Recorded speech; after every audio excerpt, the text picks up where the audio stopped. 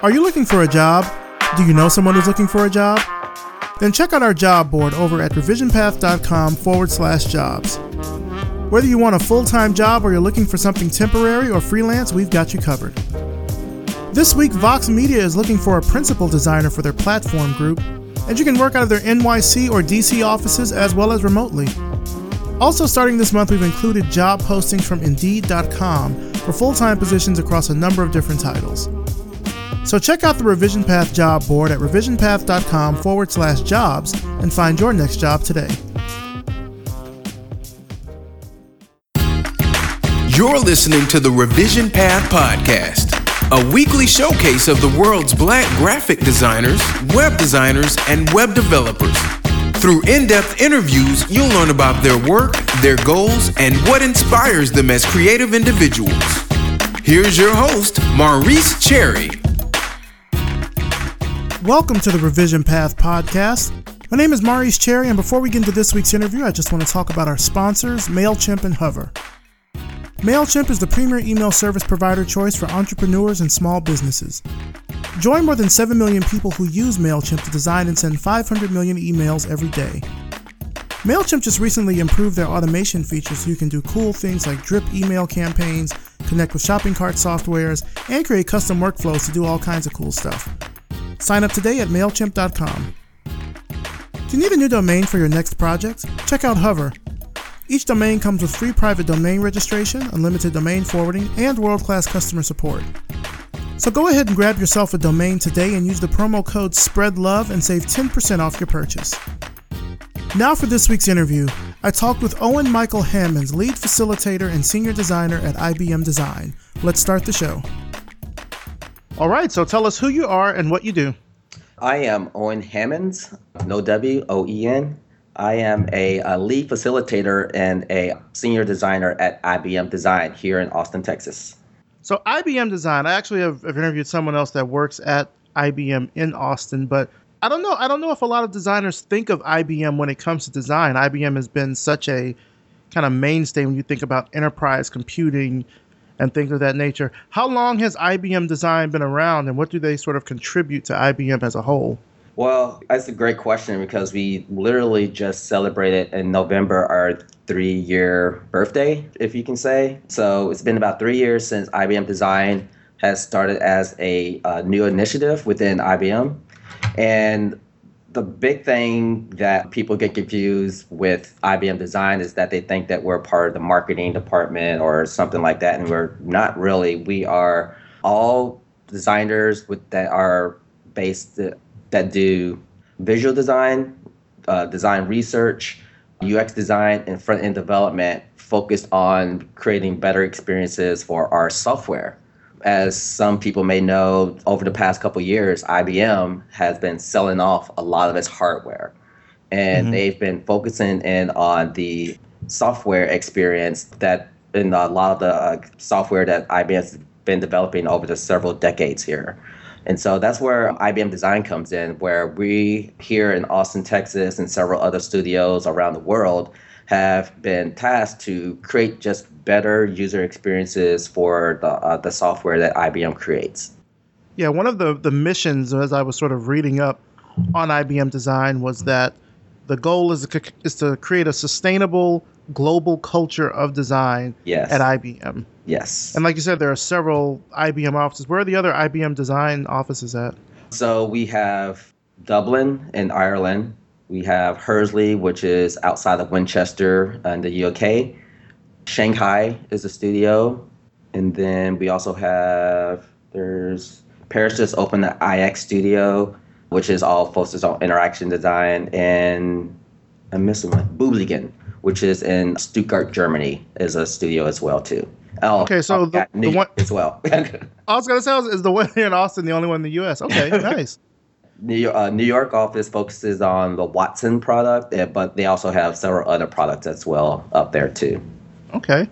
And now in your role as lead facilitator and senior designer, can you kind of break down what those titles mean as it relates to the work that you do at IBM Design? So actually, back to what you were stating earlier about creating a sustainable culture global culture of design at IBM, The team that I am on, the education activation team, our role is to like do that, is to create that and educate other people on how to use design thinking around the world to create better products. And so what we do is we mainly hold a lot of sessions that we call design boot camps with here in the Austin studio. And we have teams that come in from around the world we take them through a week-long design thinking education of like how they can use design thinking to make their products better. And then one of the things that I work on along with other teammates is that how do we scale that out to the other sites? There's IBM's in 170 countries around the world. And so how do we scale that out to the other sites around the world? And this past year, my role was to actually go to some of the key sites, i.e. Toronto. We went to Toronto, Israel, Dublin, Shanghai, Beijing, Tokyo, Singapore, Bangalore, and a couple other sites teaching week-long design thinking sessions with Hallmark product teams in those different sites there. Wow. Yeah. That's a lot. It sounds like your job encompasses a lot of travel since you're kind of going to all these different sites and stuff too. Yeah. So this year was the big hit where like we call like the hard touch, like touching, like literally going to the sites, really talking about why the importance of why we're using or adopting this new framework of design thinking to create better experiences for our products. But also, so that was this year, but next year is going to be a lot more soft touch. And, we're a technology company, and so we have to take advantage of the technology that we have here at IBM. If we don't have it, we're going to like create it. And how can we continue that? What's that second follow-up and teaching design thinking or giving people the opportunity to, re-educate themselves on some of the things that we talked about when we visited their sites.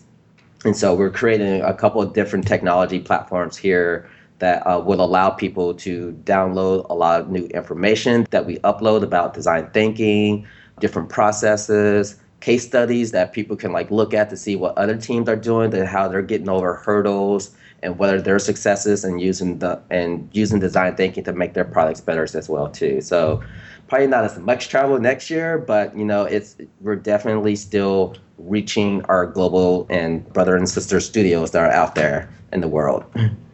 So like this soft touch that you're mentioning, is it, I guess, webinars or things that people can sort of download, like courses and things like that? It's really a little bit of everything, Maurice. As we actually, right now, we run a webcast here called Design Line. And it originally started out as we do these 1 hour or 45-minute sessions with subject matter experts on different parts of design thinking or different parts of creating better user experiences for our users.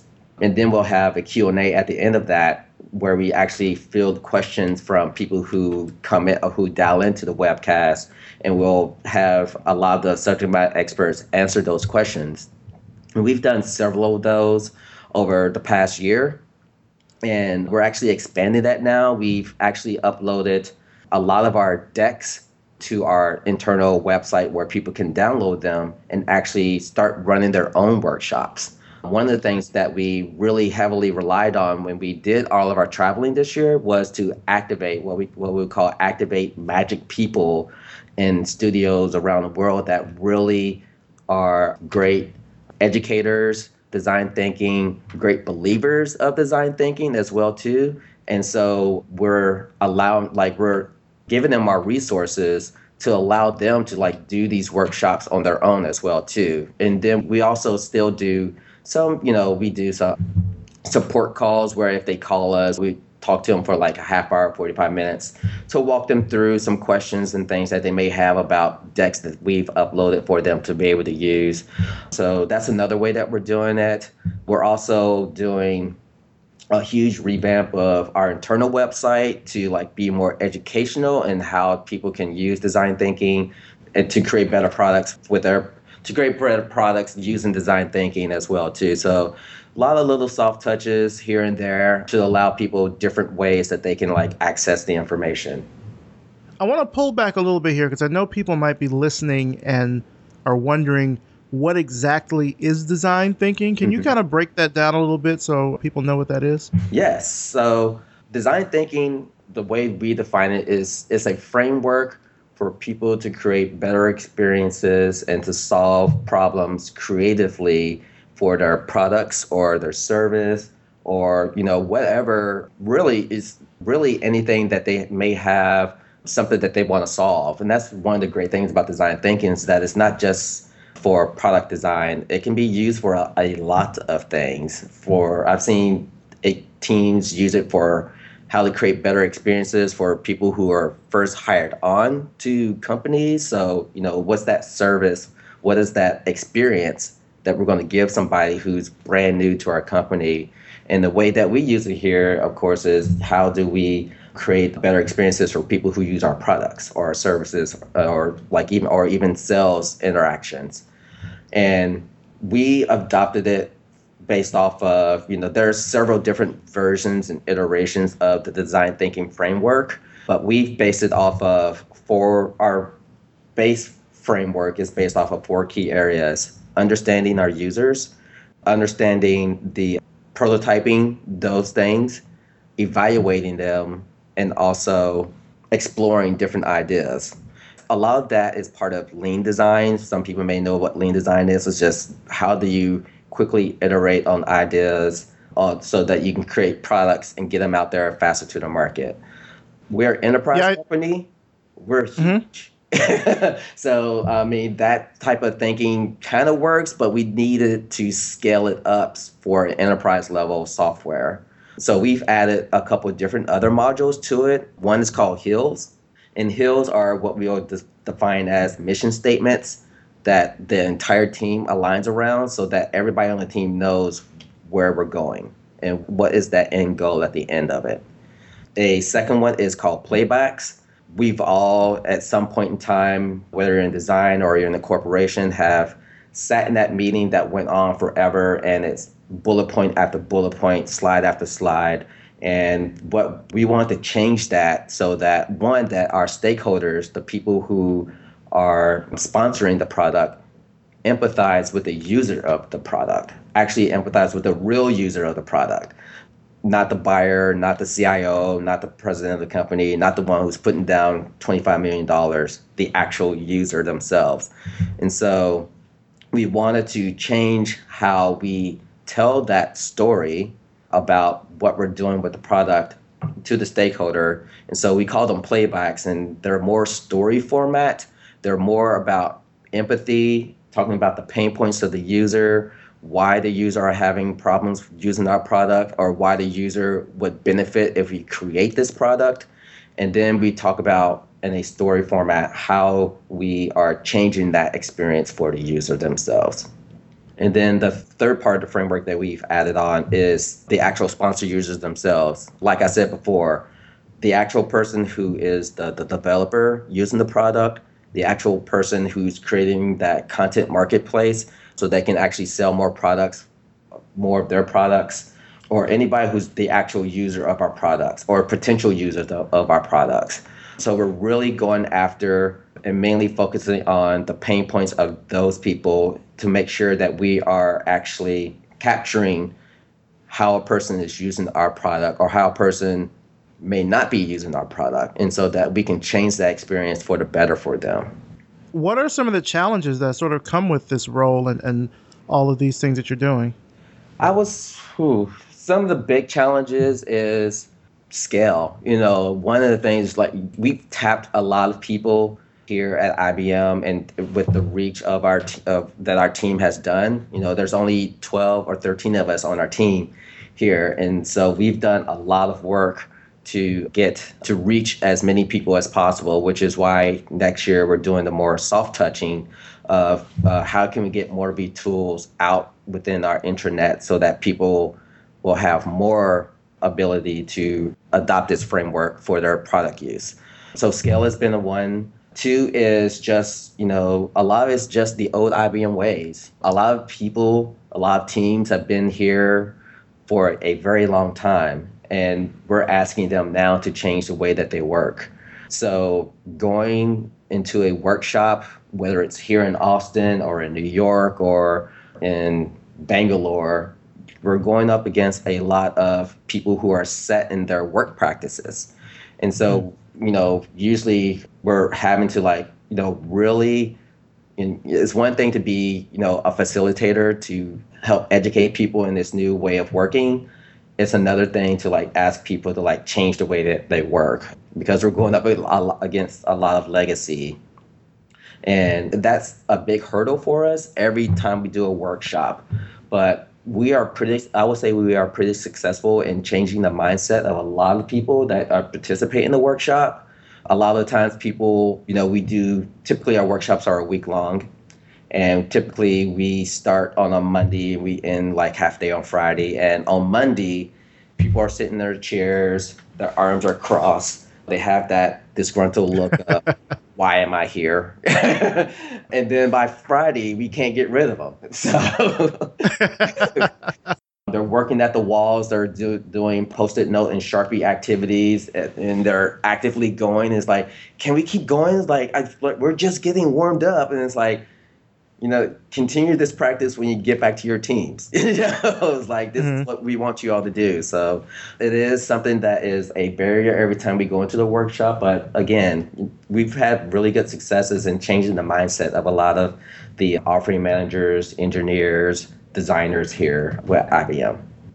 Now, I know that the IBM Design, I guess, I don't want to say chapter, but basically what you're doing with IBM Design, this is still fairly new. Do you think that in the future this is something that IBM would maybe open source or license for other companies to use, this kind of paradigm of design thinking and how they can use it within their companies? It is open source. So okay. Yeah, so we don't put our decks and things out there for the world to download, but we actually do a lot of workshops with external people in external groups. Our team the education activation team has done workshops with AIGA. We have done workshops with quote unquote competitors that are out there that just want to, understand how we're changing the culture of design at IBM. And so we've done a lot of workshops, and, when we do those workshops, we leave our materials with them so that they can continue that practice at their, whether they are an organization or if it's a company. We want them to, we just don't want to go in and parachute in and then run out. We want to leave them the ability to be able to continue that practice on their own. So we reach out, a lot of companies and organizations reach out to us to help them, with whatever problem or opportunity that they see that they want to tap into with their organizations. That's good to know, because I know that IBM, just as a company, has released and invented a lot of things that we use every day and probably don't even know that they really came from IBM. For example, the magnetic strip that's on the back of credit cards, that's something IBM created. The UPC code, yes. That's from IBM. LASIK eye surgery. There's a lot of things that companies have innovated, but it's hard to kind of trace it back to the source. So it's a good thing to know that IBM is also kind of out there sort of, spearheading this in other companies and in other workshops and things like that. Let's kind of pull back a little bit. I want to talk about I know you mentioned AIGA, which I do want to talk about because I know that you've had some very pivotal roles within AIGA. But let's go further back. When was the first time you really got excited about design? What did you always sort of have the spark for it as a child or anything? Yeah, so I come from a pretty artistic family. My brother is a artist. My sister has done some creative things, as well as, my mom was, the nurturer of putting that into us. And when I was in high school, actually, that was probably my first, I would track back to my first unknown interaction with design, where I was actually designing brochures for my teachers. I was part of a Red Cross club in school, and I created brochures and handouts and things like that for our group. And I really didn't really understand what design was. I just kind of I guess I just had an eye for it. I looked at what other people were doing, And it's like, oh, I can do something similar to that. And then I would create it myself and use that as a way to like hand out brochures or anything like that for the groups. And I actually deviated from that after high school, or actually even before I graduated from high school, because I joined the Army. And I joined the Army my junior year of high school, and it was called a split option program. And my summer after my junior year, I went into basic training. And when I got back from basic training, I went back and finished up my senior year of high school. And then that's when I went into advanced individual training, or AIT, and finished up my specialty in the Army. And I was in the Army for 8 years. And oh, wow. Yeah, so that's like another lifetime almost. And so when I got done, before I got done with the Army, I actually started taking some college courses. I got back into taking some college courses at the local community college, and I knew I wanted to do something with drawing and art or something like that, but I didn't really know what I could do with it. And at that time, the internet was still fairly new. I never really had it at home. And so I went to the library and I just dug around and looked around at a bunch of design books and things like that and art books. And it's like, discovered this thing called commercial art. And it's like, what is this commercial art? And, it was a lot of it at that time, it's marker rendering, Letraset typeface rub downs, and different things like that were all hands-on. And it's like, oh, this seems really interesting. I like this a lot. I can use my art skills. I can use a lot of things that I liked when I was doing those brochures in high school. And so I started taking some commercial art classes, and I knew that from there I couldn't really go. I kind of saw that I was really loving this, but I knew that I couldn't really go too far or as far as I wanted to with the degree that was being offered at the commercial community college that I was going to. And so I transferred and moved up north to Northern Kentucky, to Northern Kentucky University, and finished up my degree there and got a BFA in design there. And really, I loved it. It was awesome. It was probably, and these were things where I had a couple people give me guidance with, but those were things that I was like, if I want this, I need to do this. And if I want to do this, nobody's going to hold my hand to do it. So I just need to go out there and figure out how to do these things. And I think I learned a lot of just taking risk in the Army of just take the risk and see what happens. And actually, before I actually graduated from Northern Kentucky University, my senior portfolio teacher brought in a guest critiquer, actually, John Carpenter from Benchmark in Cincinnati, which was right across the river from us, from Northern Kentucky. And he came in and he reviewed my senior class work. And Bob Johnson, who was my teacher and still my mentor to this day, came to me after that class and was like, John wanted to talk to you about possibly working at his company. I was like, what?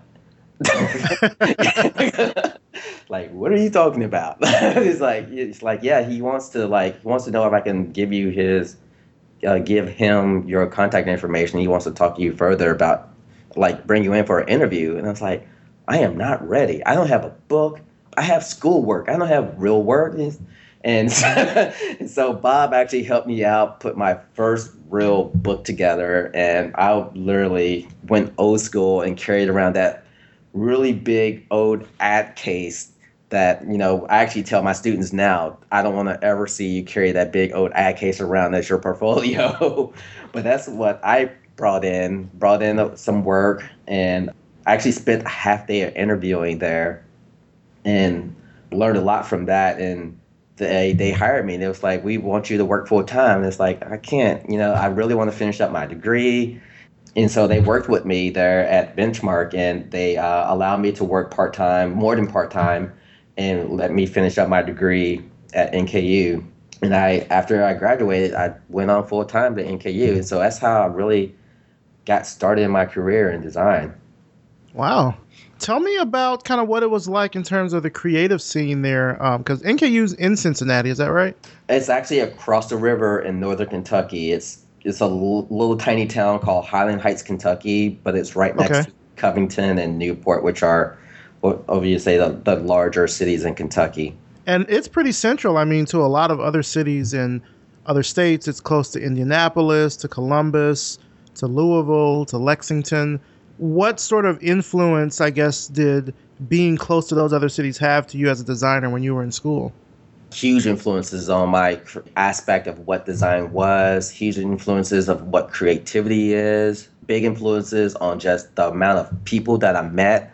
Being in the Cincinnati, Northern Kentucky region, Chicago was 5 hours away, and our student group would travel to Chicago a lot with faculty to go to art exhibits and go to actual portfolio reviews that were being held in Chicago. So it was awesome to have great access to that. I'm originally from Louisville, and Louisville is like a really great supportive art town, and so I think that's where a lot of my inspiration came from in the arts itself. And so it was great to be able to go back home and still have some of that inspiring me in my, doing my career living in that region.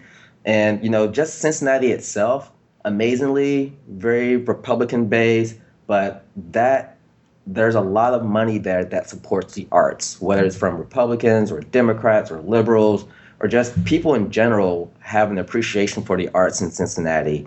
And I really miss that. It's something that I didn't really realize how much support for the arts were there until I moved to Austin, where it's more music oriented. There is support for the arts here, but compared to Cincinnati, I was like, wow, we really had it good in Cincinnati with arts, with the art scene there, the arts and design scene there, And a lot of the big supporters are the companies that actually the design agencies work with, i.e. Procter and Gamble, Johnson and Johnson is there, Diebold is there. So a lot of those companies are supporters of the arts, whether it's fine art, opera, music, ballet, all those different things. And they are also the ones that support the advertising and design agencies there as well too.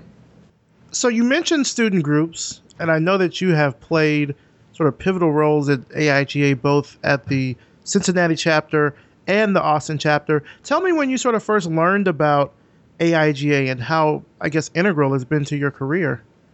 Wow. So my first tap into AIGA was in school, in college, of course, at NKU.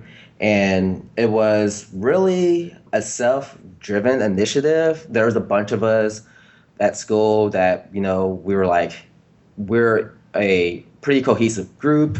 We love design. We are the ones who stay here to 2, 3 o'clock in the morning in the computer lab working on this stuff.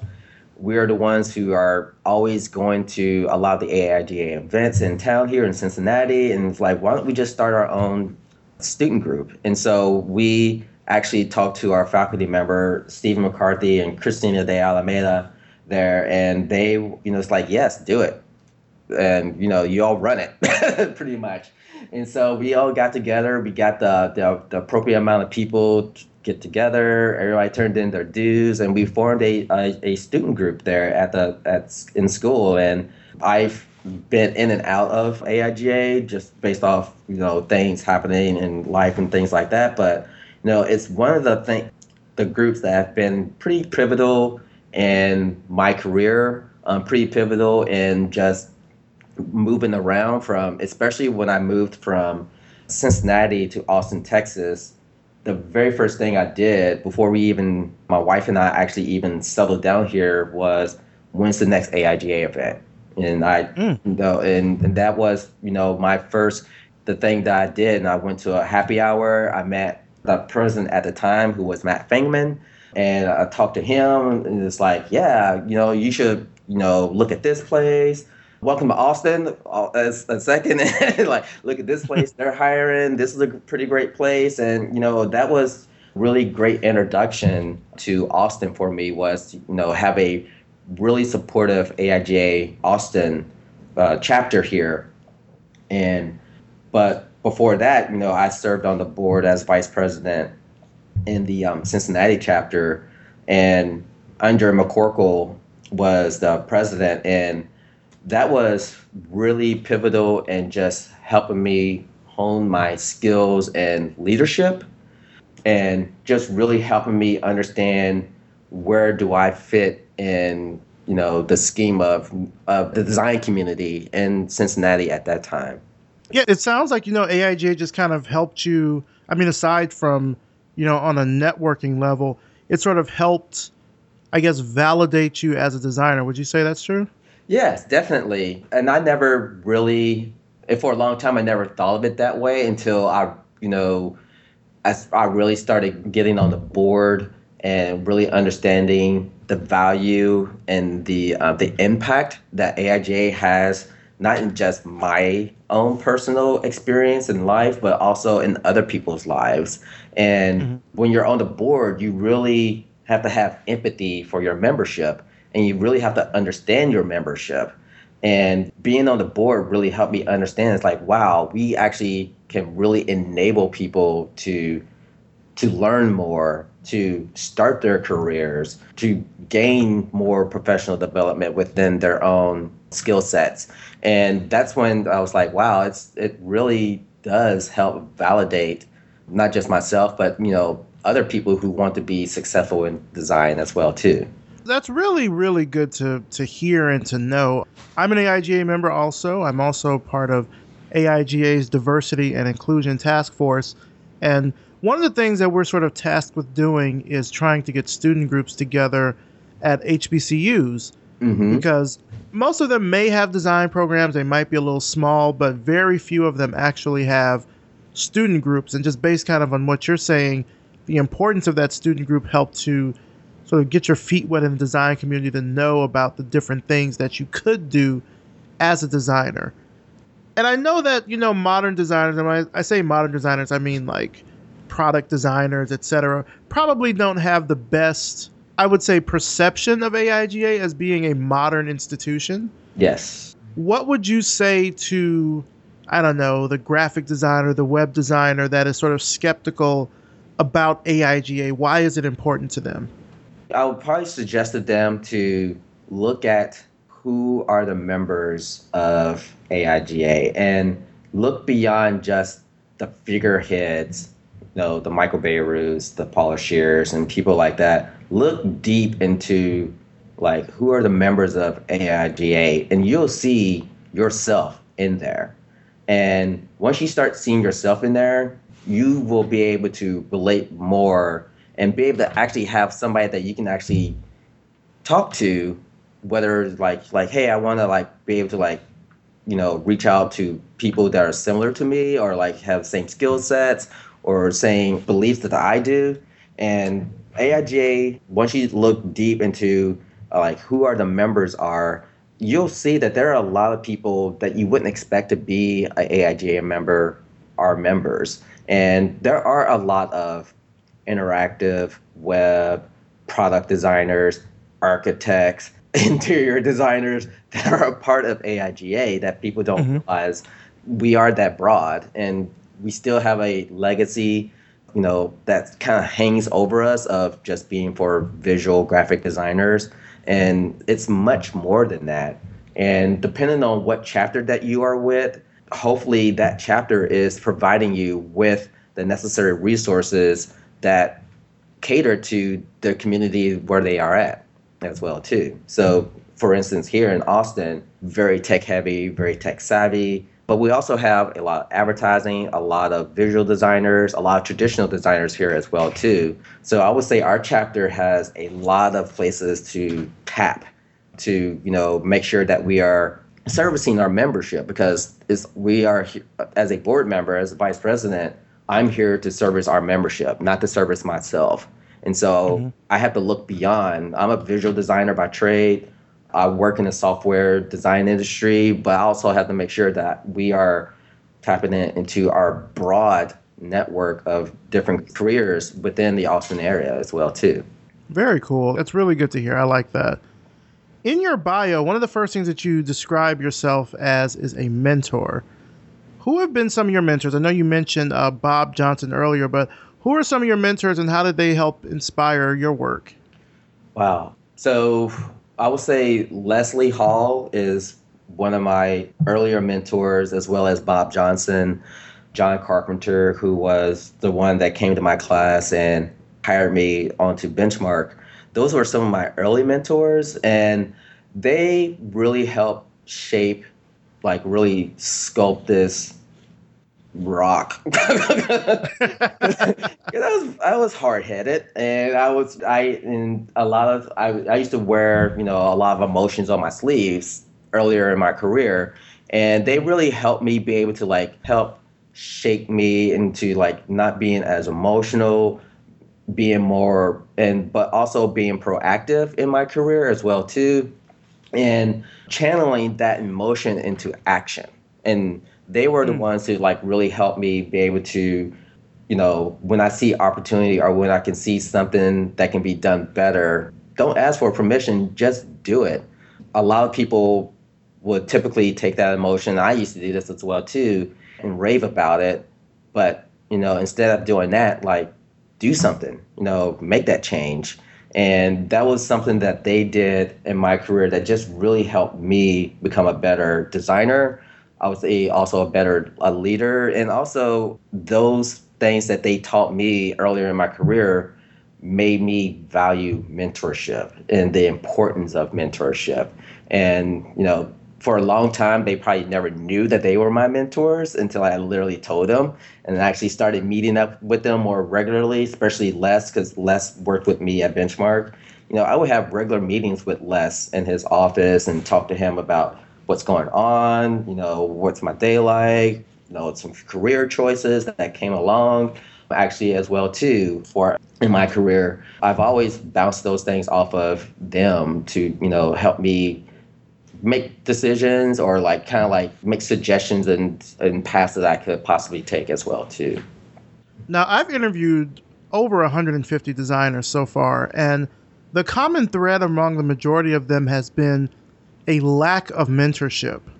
What are your thoughts on kind of the state of mentorship now in the design community? For me, I honestly think that mentorship is all around us. There may be people that you don't expect them to be your mentor, but they could possibly be your mentor. And I hear this a lot in previous places that I worked at. I've actually even heard it here at IBM. It's like, I'm looking for a mentor. It's like, look to your left and look to your right. We're surrounded by designers. And they can all be your mentors. I don't know I think people are looking for, sometimes when I hear that, Maurice, I think people are looking for somebody that looks like them or somebody that is exactly like them, not just look like them, but, they do the same skill set as them. They have the same, speak the same, talk the same, whatever. They're almost looking for a mirror image of themselves. And John Carpenter was not a mirror image of myself. Les Hall was not a mirror image of myself. And definitely Bob Johnson was not either. And they offered me an opportunity and they offered me so much advice. And the way that they did it wasn't like, you go do this. It was, here are opportunities. Pick one, choose one, but, don't just sit on your laurels and wait for it, And I think that people in general need to open their mind to what a mentor is. Like be more broad in that definition or whatever their definition is of what a mentor is and look around them. Going to networking events is a great way to meet mentors. And not just within your discipline, outside of your discipline, you can find people who are successful, who are great at what they do, and they can be mentors as well too. I go to a lot of events that are outside of design, and I meet a lot of very inspiring people, and I don't consider them my mentor, but I consider them somebody that's like, oh, wow, I want to know what you're doing. I want to know why you're doing these things and how you're doing these things, because they're more inspirational things for me to make sure that I'm not getting stuck in my ways or being able to see things that I'd never probably have seen before. And so I think people just need to open their mind to what a mentor could be. And I think that once they do that, that question that a lot of people always ask about, I need a mentor. Well, that will dilute down some probably. What's the best piece of advice that you've been given from one of your mentors? That's a hard one. I've been given a lot of great advice. Probably one of the things that comes top of mind that I actually tell a lot of people that I mentor is to always explore possibilities, but don't just get stuck with what you feel most comfortable with. That's something that has really helped me because, especially here at IBM Design, I actually, I'm doing a lot of things that are kind of uncomfortable here, really. Facilitating in front of a group of people that I don't know is not a easy thing to do. And a lot of people see what we do and they think that it's easy until they get in front of that room. And I would say that that's probably like one of the things that I tell a lot of people, like explore possibilities, explore things that are like out of your comfort zone and, and try them. You never know what will work out unless you try them. What motivates and inspires you to continue working? Like doing the work that you do, I should say. Wow, that's some good questions, man. That's a really hard question for me to actually answer, and mainly because I don't know what it is. The other night, I was here doing some portfolio reviews up until for one of my friends who's teaching a portfolio class that I typically teach. And I was here till 10 o'clock last night, and one of my teammates here asked, before the portfolio review started, he was like, "You do so much. How do you do it?" And I'm like, "I don't know." I was like, I just do it. And so like, I really enjoy helping people, and design for me in one aspect, I'm helping people when I'm creating a workshop for people to take, or, creating a poster that advertises a workshop, or, creating a new brand experience. But, beyond myself, when I'm helping people do better at what they want to do, and within the design world, I think that's my drive. That's something that drives me. When somebody needs help with design, I want to help them if I can. I want to be able to give them advice and offer them my experiences and my stories of how I've approached those situations, whether it's career oriented or just design oriented and solving problems in design. I really enjoy doing that. Yeah, is that what drew you to teaching? Probably, most likely, yes. So actually was several years ago when I was still living in Northern Kentucky, I was actually asked to by a teacher at my alma mater, Northern Kentucky University, to teach a class. He's like, "Yay, we have these intro computer graphics classes. I'm looking for somebody who can teach these classes. I know you have pretty good software skills. Would you want to teach that?" It's like, yeah, I'll give it a shot.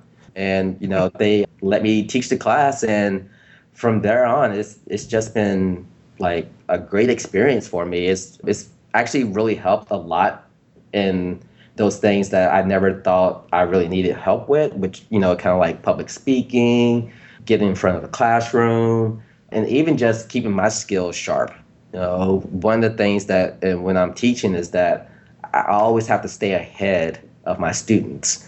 And so doing that research, looking into whether the new things that can be done at that time in the software, or what are the new things that people are looking for in their portfolios. And when I teach a portfolio class, having to stay ahead of the curve or staying ahead of my class so that I can it's not about looking good in front of them, by doing all these things, but it's being able to answer their questions, because students ask great questions when they get the confidence to ask those questions. And so I can be able to either answer that question or just be able to point them in a direction. It's like, hey, I don't know that, but you should look at this person, this person, and this person, and and let me know what you find out about it, because I would love to know what you find out about that. So teaching I'm a firm believer in that we should always be learning throughout our life. And teaching has probably, really amplified that for me, because I'm always learning something new. What excites you about design right now? Wow, I think it's the great unknown. Over the past 17, 18 years that I've been doing design, I've been through that constant change from, when I started, it was all about visual design, and the internet kind of like became something for everybody that was able, everybody could do it. And I saw that kind of blow up and take off, and into, environmental design became like a huge hot topic, and all these other like changes in design where it went from only certain people could do design to everybody can do design now. And so I think a lot of things that get me excited about design is I don't know what's going to happen tomorrow. There may be somebody's going to come out with a new technology or a new practice with design, and it's something that's like, oh wow, what's that? And so it's that great, we're in a great unknown now, I think, with design. And every time you think we have, a finger on the pulse changes. And that's pretty exciting right now. I know it's really scary for some people, but for me right now in my career, I think it's really exciting, especially being in the studio here where I'm working with, the average age of a person here is probably 24 years old. And so they're bringing in new tools, new design practices that I am unaware of. And so I'm learning constantly every day here from a lot of people here, but not just from them. Working with senior level IBM designers that have been here for 20 or 30 years, that they have tools and practices that I'm firmly unaware of, especially in the software design aspect. So learning from them as well too. So I'm getting hit from both ends, Maurice. If you had an opportunity to work on any type of project, like say it's your dream project, what would that look like for you? The teaching has been a really big part of my career. And it's something that I'm looking forward to actually, how can I, expand upon that within the realm of creativity, not necessarily design itself, but creativity in general. And there's a lot of great programs here that have already been started, like E4 Youth Initiative with Carl Settles, and there's a couple other groups that are using education as a way to educate high school people and within the creative world. So I think that's what I'm looking forward to, probably down the road, or like even if as a passion project, if I wanted to do that, sooner than later as well. Where do you see yourself in the next 5 years? Like, it's 2020. What's Owen working on? I'm probably going to be teaching a whole lot more. I'm teaching a lot now within the corporate level, as a facilitator, whether that is going to be still here or at a university. I teach part-time right now in university. Is that going to like switch more to university and less corporate world or agency world? That I think that's still up in the ether right now, but I'm really enjoying what I'm doing with the facilitation. It was a huge change for me to do this, going from an agency world for 15 years over to the corporate world in-house, and not doing as much design as I used to do, but doing something that I'm really happy with and really passionate about. Well, Owen, just to kind of wrap up this interview, where can our audience find out more about you, about your work, and everything online? Yes, so I do have a website. It is visualnotepad.org, O-R-G. It's not up to date as much as I would love it to. And I think every designer has that pain, actually. Yeah. If you want to see some of the things that I've been doing most recently, I am on Instagram, Owen Hammonds, O-E-N. I'm getting more frequent on Twitter and on LinkedIn as well, too. I've been doing a couple post articles on LinkedIn now. That's one of my ambitions for next year, is to write a whole lot more about some of the things that I've been learning from teaching. And also just from my mentor experience, putting those things to writing and publishing them more often. So LinkedIn and Twitter are some of those places you can find some of those writings. All right, sounds good. Well, Owen, thank you again so much for taking time out of your day. I know you've been super busy. You've been doing a lot of traveling, so it really means a lot that you're able to take time out to explain the work that you're doing at IBM Design, why it's important, and also just kind of the things that inspire you to sort of give back to the design community, whether it's through mentorship, whether it's through teaching. I would really like to see a lot more designers, like say at your level, that have really kind of come through the ranks, give back in that same sort of way. So thank you so much for coming on the show. I really appreciate it. Thank you, Maurice, for the opportunity. You're doing a great thing with this revision path. I just introduced it here to a group here at the studio, and they were like, yes. Really? So IBM Design knows about revision path? Yes. Wow. Okay. All right, cool. Again, man, thank you so much. I appreciate it. Thank you. Thoughts of love are in your mind. And that's it for this week. Big thanks to Owen Michael Hammonds, and thanks to you for listening. You can find out more about Owen and his work through the links in the show notes at revisionpath.com. Thanks, of course, as always, to our sponsors, MailChimp and Hover. When it comes to email marketing, MailChimp makes it simple. They have great in-depth reporting, new and improved autoresponder features, and you can send 12,000 emails to 2,000 subscribers for free. No contracts and no credit card required. Check them out at MailChimp.com. Hover is the best way to buy and manage domain names, and they give you exactly what you need to get the job done. Get yourself a new domain or transfer your current domains to Hover and save 10% off your first purchase by using the promo code SPREADLOVE at checkout. This episode was edited by RJ Basilio and produced by me, Maurice Cherry. Our intro is by Music Man Dre with intro and outro audio by Yellow Speaker. Make sure you subscribe to us on iTunes. Leave us a rating and a review. It really helps us get new listeners, and I'll even read your review right here on the show. Revision Path is a 318 media project. If you like the work we're doing with the podcast and the website, then visit us over at Patreon and become a patron. Just go to patreon.com/revisionpath and pledge your support. Pledge levels start at just $1 per month, and you'll get access to behind-the-scenes information about the show, upcoming interviews, and so much more. Happy holidays, thanks so much for listening, and we'll see you next time.